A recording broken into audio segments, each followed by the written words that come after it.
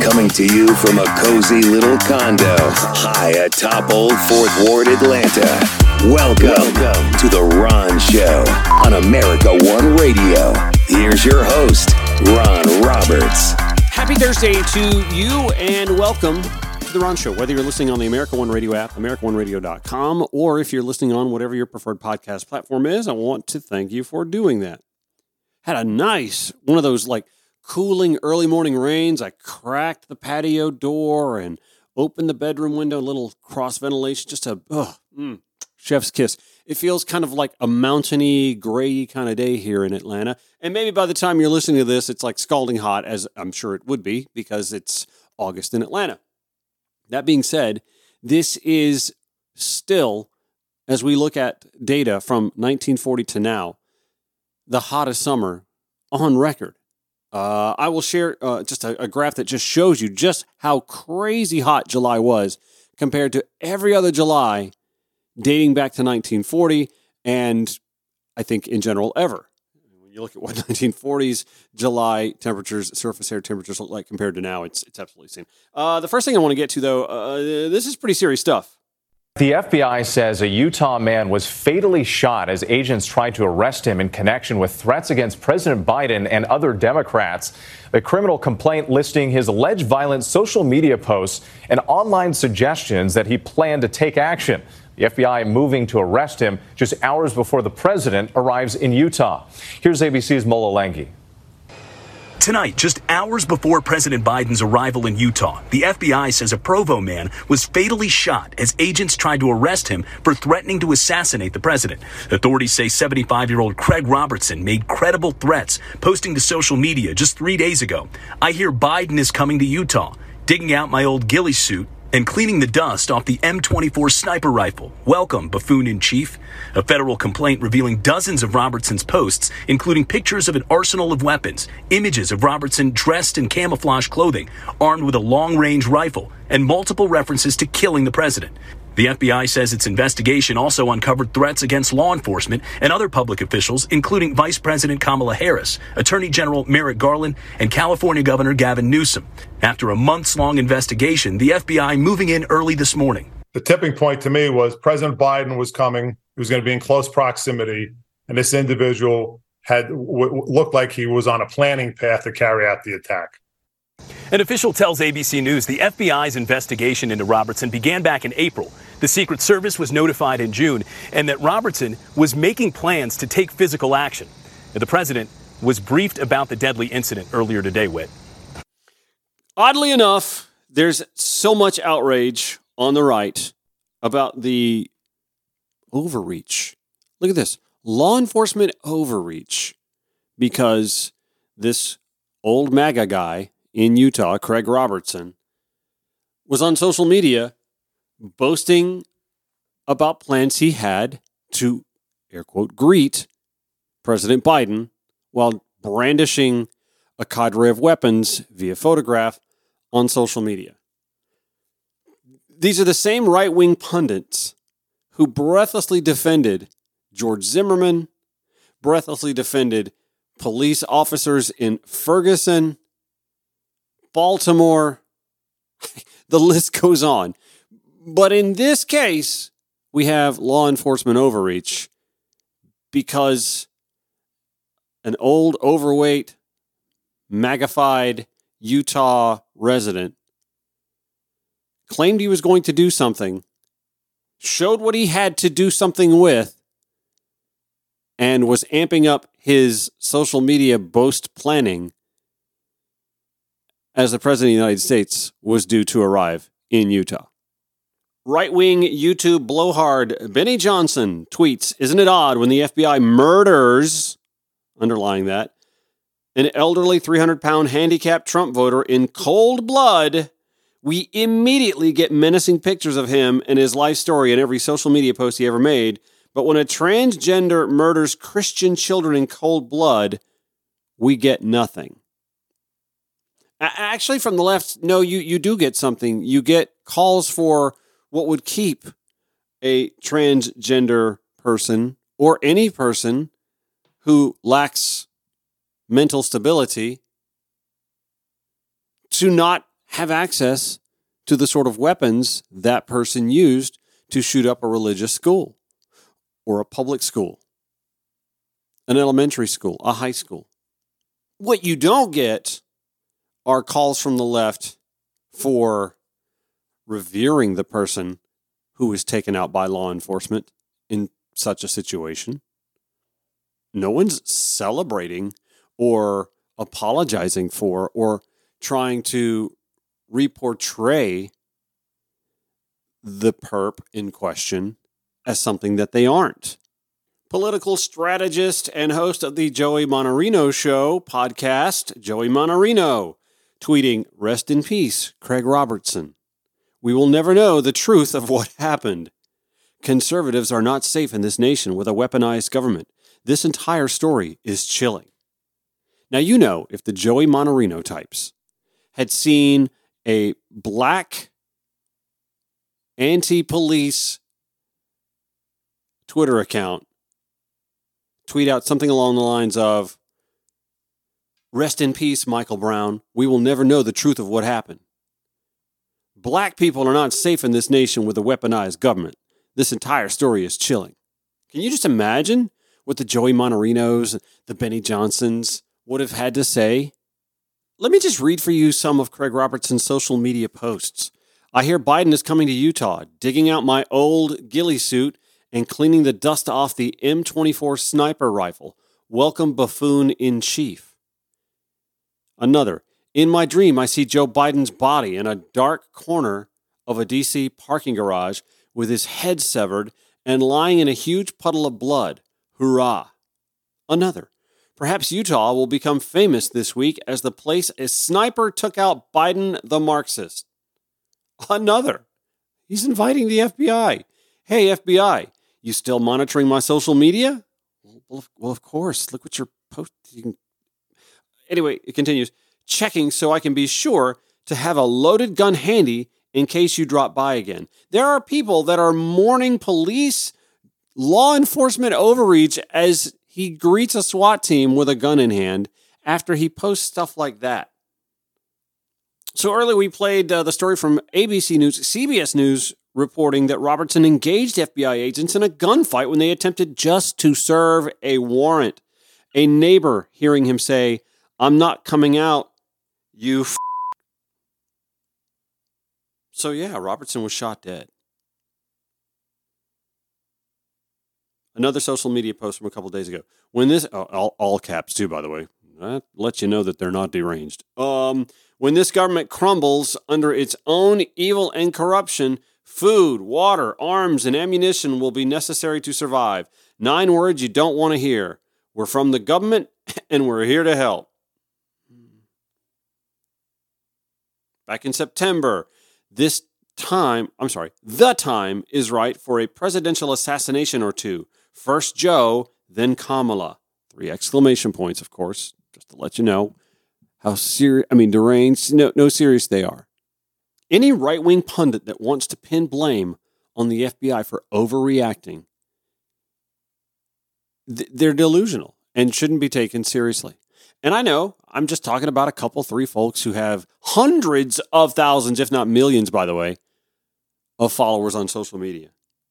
But people like Craig Robertson, and I'll include Ashley Babbitt, Miss January 6th consolation winner, they died not because of law enforcement overreach. No, they died because of the very things their president, the former president of the United States, and now, and still, the man far and away ahead in seeking the GOP nomination, said to them and to hundreds of thousands of followers throughout the country at various rallies and the millions who voted for him. Lies. Lies that they hold to be the truth, that an election was stolen, that the system is rigged against them. I mean, do you not note the irony? These are the very same people that dismiss decades, centuries even, of systemic, often codified biases and impediments to keep people from succeeding, simply based on skin color, melanin, place of origin. But it's them, the folks who vote to maintain the status quo, that systemic, often codified biases and impediments against others that feel are the ones actually being victimized. It would be funny, except they're actually so far and away removed from reality that they're willing to put their own lives at risk, and the lives of others, by the way, to carry out a sniper attack on a sitting president. Can you imagine what would have happened? I mean, this guy was obviously too stupid to realize, maybe you don't post this on social media, Bubba. Big Craig, 300-pound mouthpiece with his homosexual tendencies. I mean, really?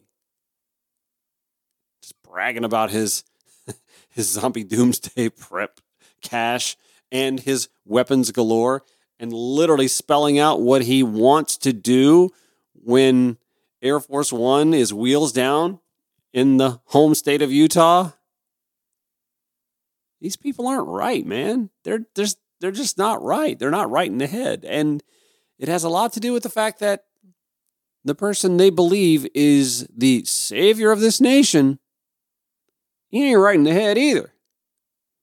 A little later in the show, we're going to talk about the erstwhile presidential aspirations of one Chris Christie.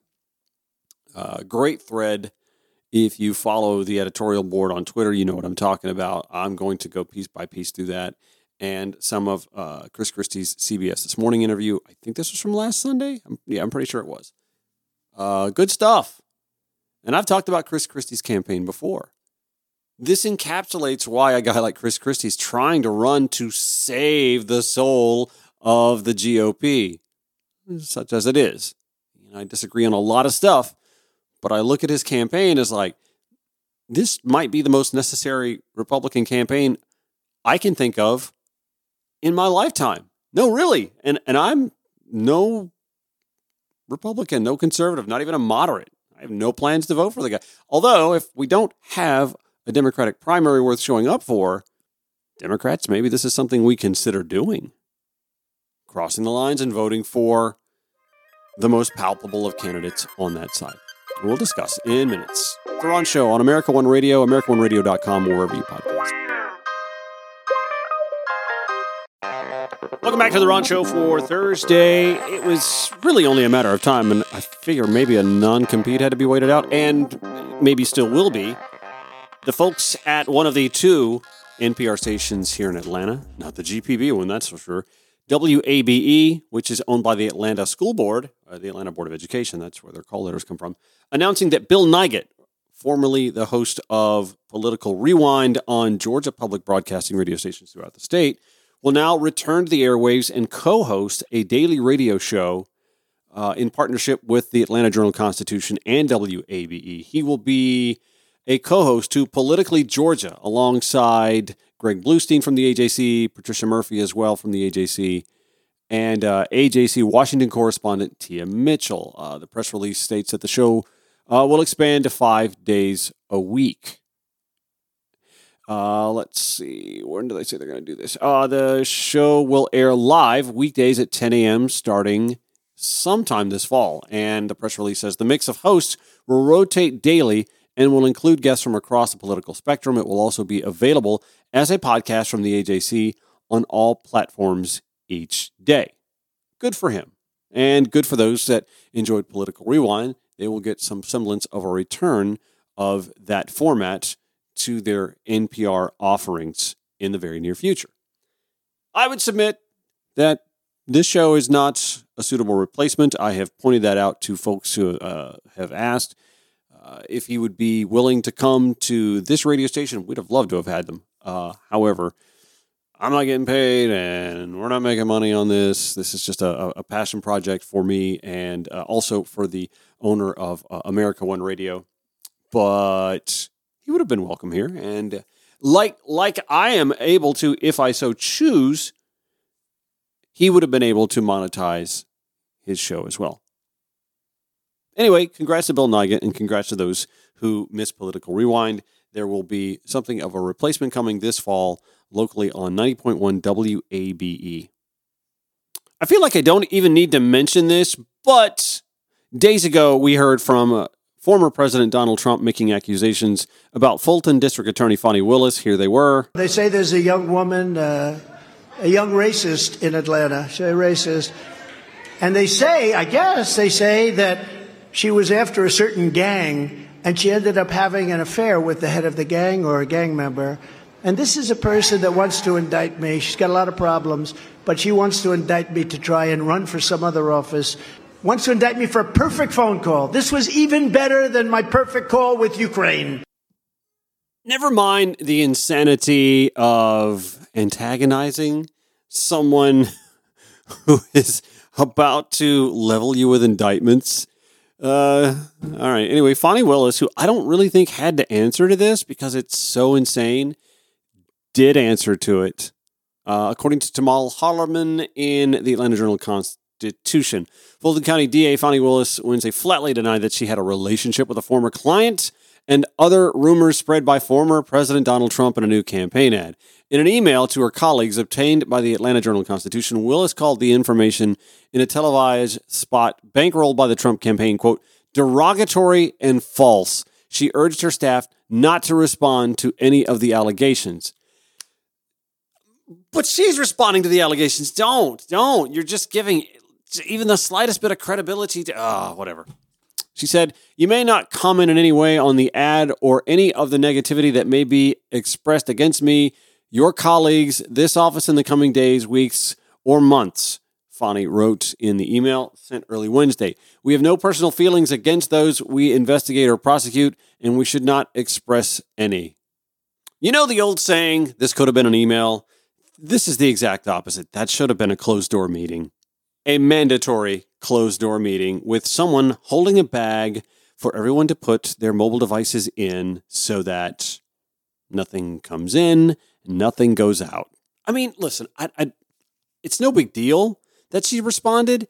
I'm just saying that it's just so stupid on the face that it shouldn't even be responded to. I mean, look who she's responding to. Really. This is like me saying I'm going to respond to someone who, okay, so I erroneously dated someone once who I didn't know was a meth, fentanyl, heroin addict, and delusional beyond reproach when someone within his family came to me and said, hey, I hear that you're part of a sex trafficking ring. Really? Consider the source. Yeah, don't respond. I just said, well, I'll let you consider the source. And I'm quite Googleable, so go for it. Yeah, don't respond, Fani. Just do your thing, lady. I also wanted to follow up a little bit of a personal issue I had here over the last few weeks, actually. I had my checkup on July 18th. On the 21st, I get a call and something to their patient portal that said that there were some irregularities with some test results and go call this specialist and make an appointment. And I call the specialist. The specialist says, well, your doctor's office hasn't sent us anything, and we need them to send us something like a referral via fax in 2023. Anyway, I was like, okay, no big deal. I was out camping that weekend or that long weekend, and so I was like, I'll just deal with this when I get back, and surely they'll reach out to me once they've gotten that information, right? Because it's coming soon. By the 26th, 8 days after that checkup and 5 days after getting that call and information in my patient portal that, some irregularities, some worsened grades, and, you need to do... the specialist still hadn't gotten anything from my doctor's office, right? So I call my doctor's office. The lady at the reception desk sends me to a voicemail. I left a pretty extensive voicemail explaining what was needed, thinking, okay, this will get done. And then 2 more weeks passed, and I still hadn't heard anything. So I called the specialist again. We still don't have anything from your Are you kidding me? So I call my primary. I have a conversation with the lady who answered the phone. I tell her, don't put me on voicemail because that didn't work last time. Find me a human being. A few minutes go by, somebody else picks up, can I help you? Doesn't know the first thing I'm talking about, nothing about my situation. I wasn't going to explain it to a second person. So I instead say, put me back on with the first person. I got put on hold, and then I got sent to voicemail. I decided to go down to the office because it's 3 minutes from where I live. And the chief nurse practitioner there said, well, it's a good thing you didn't leave a voicemail because my voicemail hasn't been set up yet. How about this morning? I have an appointment, by the way. This show is pre-recorded, just in full disclosure. I have an appointment at 3 o'clock. They called me this morning and said, we don't have your medical records and your primary doesn't answer the phone. We left a voicemail. Oh, you don't say. Just one more thing I had to deal with. And have I mentioned I'm going to be looking for a new primary physician's office in the very near future? Just thought I'd update you on that. I'll let you know. I don't think I'm going to learn anything today, but I'll let you know how it all turns out in the coming days. Thank you for asking. I appreciate that. More on show after this. Thank you for listening on the America One Radio app, AmericaOneRadio.com, or wherever you podcast.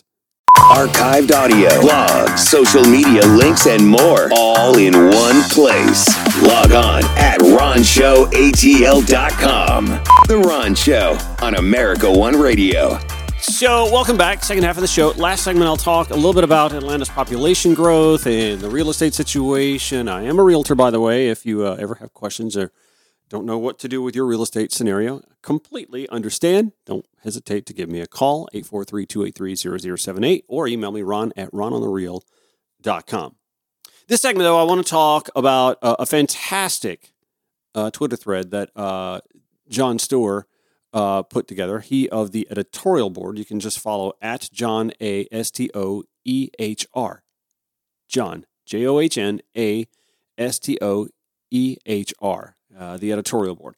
Fantastic thread that talks about the actual reason that there is a Chris Christie presidency, well, a presidential campaign anyway, even happening when he's not polling very well. And I have to agree with a lot of what John tweeted early this morning. I'll just go through the thread and splice in some audio from Chris's CBS This Morning interview that I believe was last Sunday. Was it last Sunday? In any event, the Twitter thread begins as such.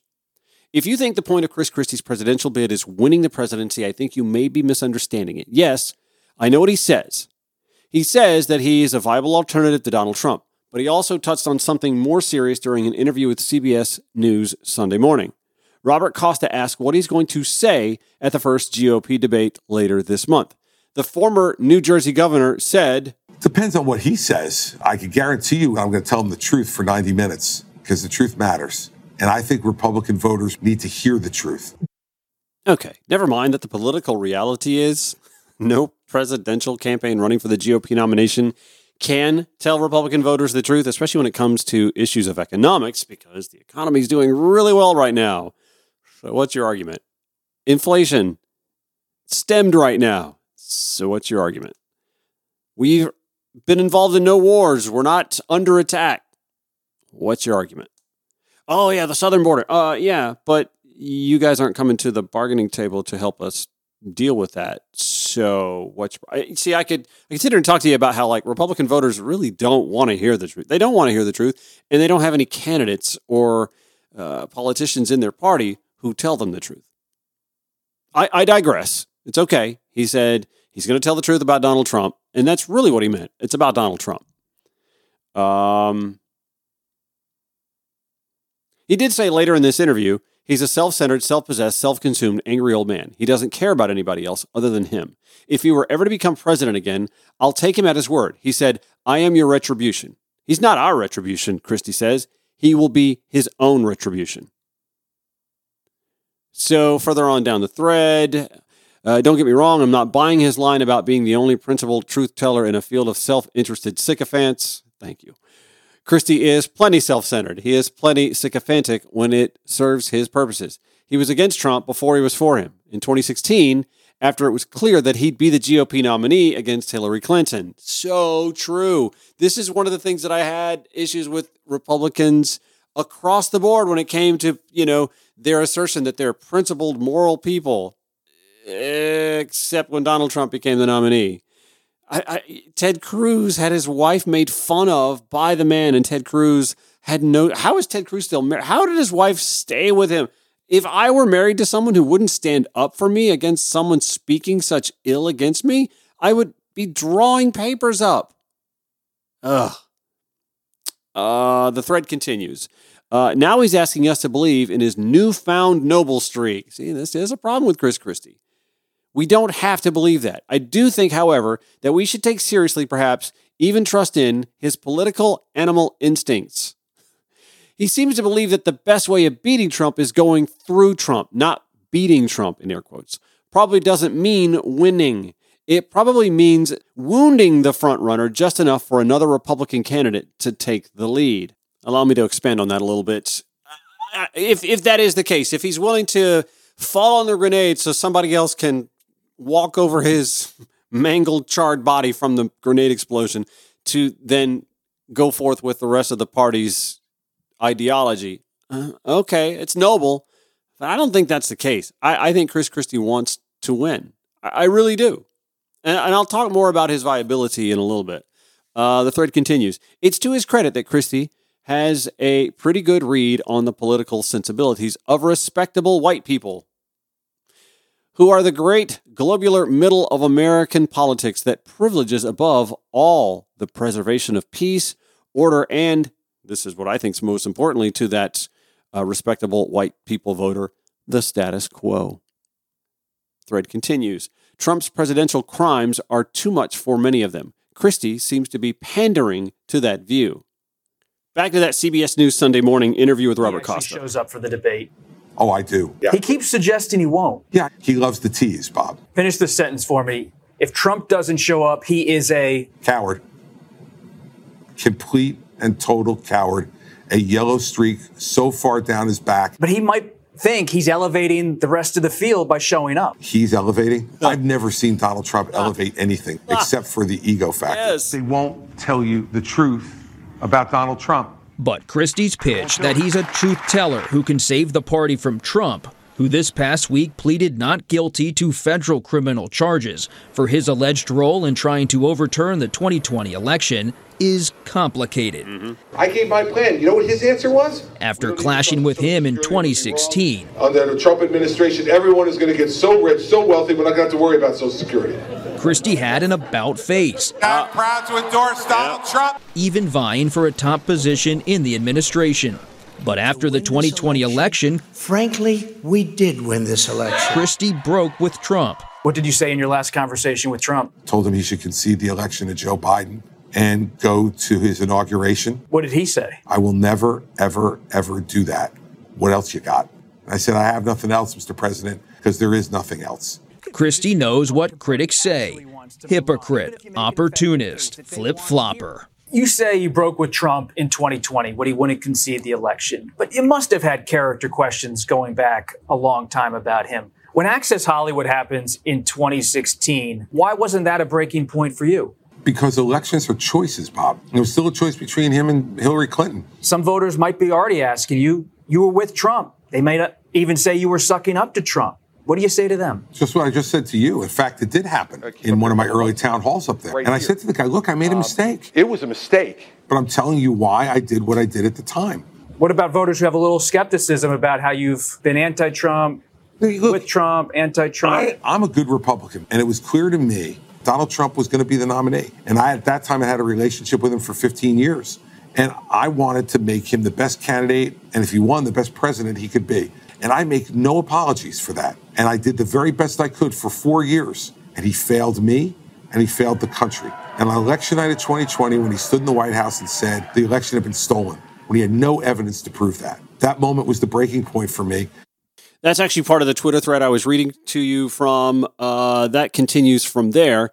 Elsewhere in the interview, responding to the accusation that he's a flip-flopper, he again gave voice to the anxieties of respectable white people, saying, Trump abandoned me. I'm no different today than I was when I supported him in 2016. He's the one who kept classified documents against the law, that lied to his lawyers and lied to the government. I had nothing to do with any of that. Jon Stewart, the editorial board, continues in his Twitter thread. So when he says that he thinks Republican voters need to hear the truth, let's first imagine what he does not mean. he does not mean Republican voters who are already in the tank for Trump. I think we can all concede that those folks are pretty much lost. And unfortunately, for Chris Christie and the Republican Party right now, that's 54% of likely GOP primary voters. John continues, he means instead Republican voters who may be shouldering enormous doubts about him, but currently do not have an alternate way of thinking about him. He means Republican voters who do not have reasons to say no. And I think he means to provide them with those reasons. Back to the CBS Sunday News morning interview. None of his secretaries of state would work for him again. None of his attorneys general would work. But do voters care about any of this? Well, they should. Republicans. They should, but the case has to be made, Bob. No one's making the case. Let me dive back to the Twitter thread that Jon Stewart, the editorial board, was kind of weaving this interview in with. In this, he may be paving the way for others to follow. Former Vice President Mike Pence, who's at the center of the third indictment against Trump, is now inching back to where he was at the launch of his campaign when he centered the J6 insurrection. On Fox, he said, "The American people deserve to know that President Trump and his advisors didn't just ask me to pause, they asked me to reject votes, return votes, essentially to overturn the election." Thread continues, even Ron DeSantis, who wants to be seen as Donald Trump without Donald Trump's baggage, is tiptoeing around the truth, saying, quote, "Whoever puts their hand on the Bible on January 20th every 4 years is the winner," he said, adding, quote, "Of course he lost. Joe Biden's the president." Thread continues, John writing, "As I said, the point of Christie's campaign probably isn't winning the presidency." I disagree with him on this, but anyway, it probably isn't winning the GOP nomination. It's making the case to a critical faction of the Republican electorate that has doubts about Trump, but no alternate way of thinking about him. Will it succeed? John asks. We can't know until someone tries. As Christie said, DeSantis hasn't. Pence hasn't. But they might follow if Christie gives enough Republican voters enough reason to say they've had enough. I will share for you this Twitter thread, and you will see my response, which I'm going to go ahead and give you now. Anyway, as a liberal, I happen to kind of like Christie, though I have plenty of issues with his wishy-washy behavior towards Trump. I happen to believe he's sincere about him now, and sat on a lot of these feelings as far back as 2016, for which I have issues. He's not brave for saying what he's saying now. He's, in modern GOP terms, bold too, though. He may just be the chisel striking a crack in the ice wall for someone else to march through, as you've asserted, but I also think he might be the one GOP candidate who could win the whole thing, too. And it wouldn't be a death knell for liberals to lose their minds over. He seems to be, maybe I'm wrong, y'all, a reasonable, though wrong on so many key, mostly economic issues, a reasonable human being who would likely be the GOP version of Joe Biden, willing to work in some form of bipartisanship. Remember, he was the governor of New Jersey, a pretty liberal state. He just can't run on that mantra with the primary season, though. But make no mistake, if he were to somehow navigate that treacherous snake-line path and win the GOP nomination, he'd be wise to pivot and rake back onto the pile the never-Trumper Lincoln Project types. In my mind, he's the one to be able to beat Biden candidate they have running. He has all the DeSantis pros without the DeSantis cons. And by that, I mean a record of executive leadership, but not nearly the arrogant blowhard he once used to be that DeSantis currently is. And this is where I think we as Democrats have to consider, do we help him? No, I'm seriously, do we? Not with your pocketbook. Don't donate money to Chris Christie. I mean, I don't know, maybe he needs it. But don't make, no. Save your money for down ballot candidates that need the help at the local and state level, okay? But if we're not going to have much of a Democratic presidential primary, do we consider crossing the aisle and voting in the GOP primary to net us the candidate that, if that side happens to win, we could most possibly deal with? I don't know which way to go with that, honestly, because I've said this before. I happen to think Chris Christie might be the one candidate on that dais who is acceptable enough to enough of the American people that if on the ballot could defeat Joe Biden. Despite all of that, listen, I'm not going to sit here and tell you that Joe Biden's a weak. The only thing Joe Biden's got going against him is, frankly, his age. And there's just not much, he can't do anything about that, right? He's not going to change VP candidates just because she's not popular either. It is what it is. They are what they are. They're the nominee ticket that the Democratic Party has. I'm not saying that. I just happen to think that because of the hyperpartisanship and because of the insistence to not believe what is fact, that the economy is doing well, better than it is globally, and avoiding the recession, avoiding the soft landing even. Inflation's been stabilized. We're not at war. I mean, all of the things that should be working for President Biden, there's just that hyper-partisan 40% that's never going to believe fact. They're never going to believe water's wet, that blue is blue. But they may vote for the GOP nominee.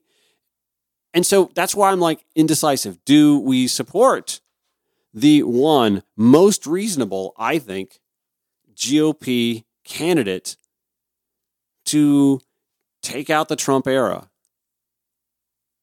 Or do we let Trump become the nominee and do so knowing that his ceiling is probably that 43% that he's getting right now? I mean, he's in a virtual tie with Joe Biden, who's also getting that 43%. But I think 43% is Trump's ceiling. I think Biden can do better once people start settling in and realizing that, oh my God, we can't have another 4 years of Donald Trump. That was a disaster on so many levels. But it's something to think about. Do we cross the aisle and vote for Chris Christie for the best of the country, one way or the other? Something to think about. Hit me up at Ron Show Radio on Twitter, or if you want to call in and chime in, 404-919-2725. What do you think? Back after this on the America One Radio app, AmericaOneRadio.com, or wherever you podcast. Welcome back. Final segment of the Ron Show for Thursday. Atlanta Journal-Constitution article yesterday. Zachary Hansen, Will Nobles contributing to this one. Metro Atlanta added 66,730 new residents between April of 2022 and this past April, boosting the region's population to a record 5.16 million, according to estimates that were released Wednesday by the Atlanta Regional Commission. The ARC noting that the fastest growth rates occurred in Atlanta with 2.8% growth, Cherokee County with 2.5% growth, with Forsyth and Henry counties both clocking in at 2.1% growth. ARC officials said the population increase in the 11-county region is fueled by ongoing strong employment growth. Jobs in the region have increased 5.4% since the pandemic began in 2020.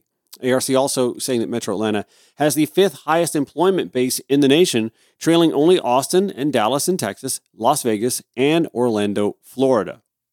Further down the article, the city of Atlanta added 14,300 residents in the past year, nearly 3 times the previous 12-month period.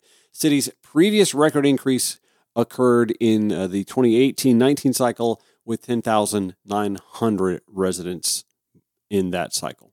I know a lot of folks like to jokingly say we full, and no and yes. Our roads, our infrastructure absolutely is beyond maximum capacity. We do not have the infrastructure for what we have now.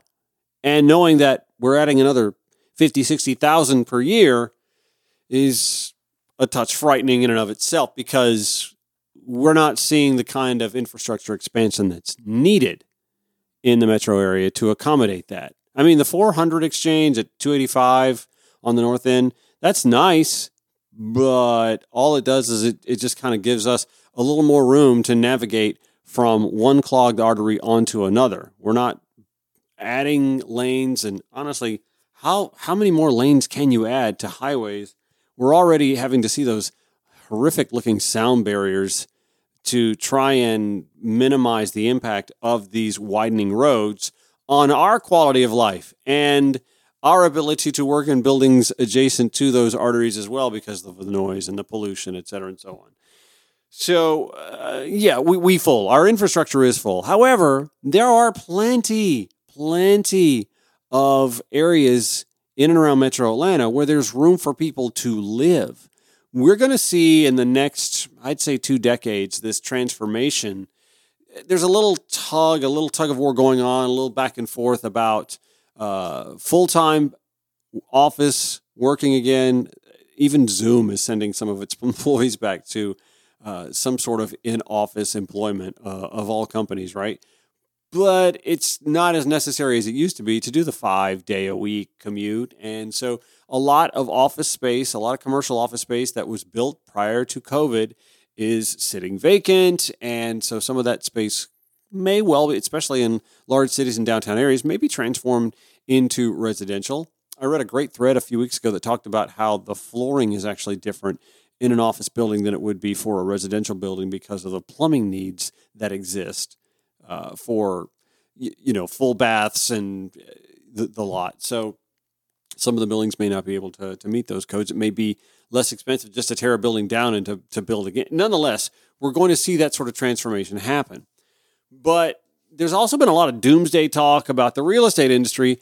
And I, as a realtor, run into people all the time who give me the same, I'm going to wait for prices to cool. I'm going to wait for prices to drop. And I have to just keep reminding them, you're in Atlanta. That isn't going to happen anytime soon. We're still expecting another 1 million plus between now and 2040 to move into Metro Atlanta, right? Is that the math? Yeah, I want to say it's not good. If you're waiting for prices to drop, demand is going to stay high because of that many people moving into Metro Atlanta. And there are options, like if you're not ready to buy a house or a condo or a townhome, okay, fine. Just admit that. Don't give me I'm going to wait for prices to cool down, because that's not going to happen. You got to get on the train now. If you can jump onto the train, jump onto the train. Claw your way onto the train, because almost immediately when you buy something, it's starting to build equity for you. In Metro Atlanta, you saw that between 2010 and 2020. Houses that, just to give you a random number, houses that you bought for $200,000 in 2010 were worth $300,000 in 2020. Just in general, that just shows you made that much equity. You made money while sitting in the house or condo or townhome that you owned. And you got to do that now too. It's not, I know interest rates are crazy, but renting is already absorbing those interest rates with the profit margin on top of it. Rents are skyrocketing. They keep growing because, again, demand is high. You got to get into the home ownership train if you are thinking, I'm going to wait till prices drop. That ain't happening. We're not going to have another one of those housing bubbles like we had in 2007, 2008. Metro Atlanta is going to continue to grow. Will there be waffling? Maybe, but you can't wait for that either. That doesn't mean that prices are going to drop. They've cooled. The growth has cooled, but it's still growing. So if you're on the sidelines thinking, I'm going to wait for prices to drop, you're only fooling yourself. You're not fooling anybody else. And interest rates are probably, listen, this is me guessing, but they're probably going to dip a little bit. If not in the fourth quarter of this year, I think the first quarter of 2024. That's just kind of what I'm reading in the tea leaves and hearing from market analysts. So you may get a little bit of a reprieve, but I'm telling you, if you don't take advantage then, thinking, I'm going to wait for prices to drop, prices are not going to drop. And they can only build so many houses so fast. Yeah, there are more people coming to Metro Atlanta. If you're already here and you want to stay here a while, you can keep renting and making your landlord rich, or you can buy something and start enriching yourself. Got questions? Feel free to hit me up. You know how to reach me. Ron at rononthereal.com. Also, the show email is ron@ronshowatl.com. That's fine. Hit me up there. 404-919-2725 if you'd like to, or at Ron Show Radio if you'd like to tweet me or hit me up on Facebook. Back tomorrow, 5 to 6 p.m. on America One Radio, AmericaOneRadio.com, or wherever you podcast. Have a good one.